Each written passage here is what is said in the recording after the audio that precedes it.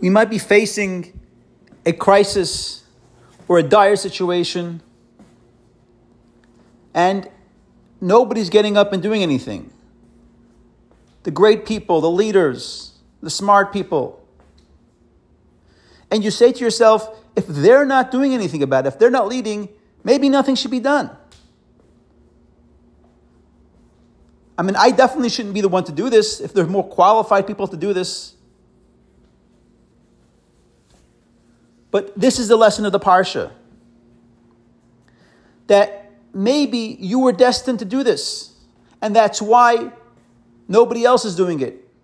It's for you to get up and to make the difference.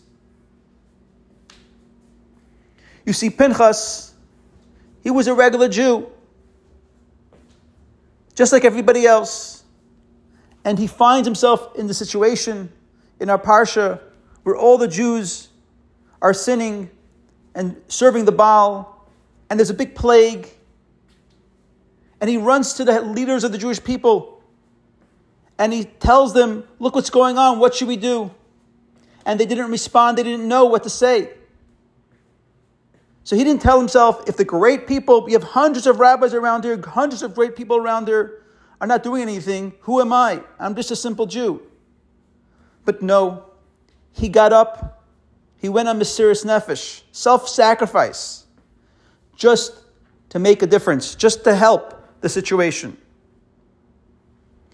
You see, sometimes there's a leader within us that we don't even know about. There's a power and energy within us that we don't know about until we get up and lead.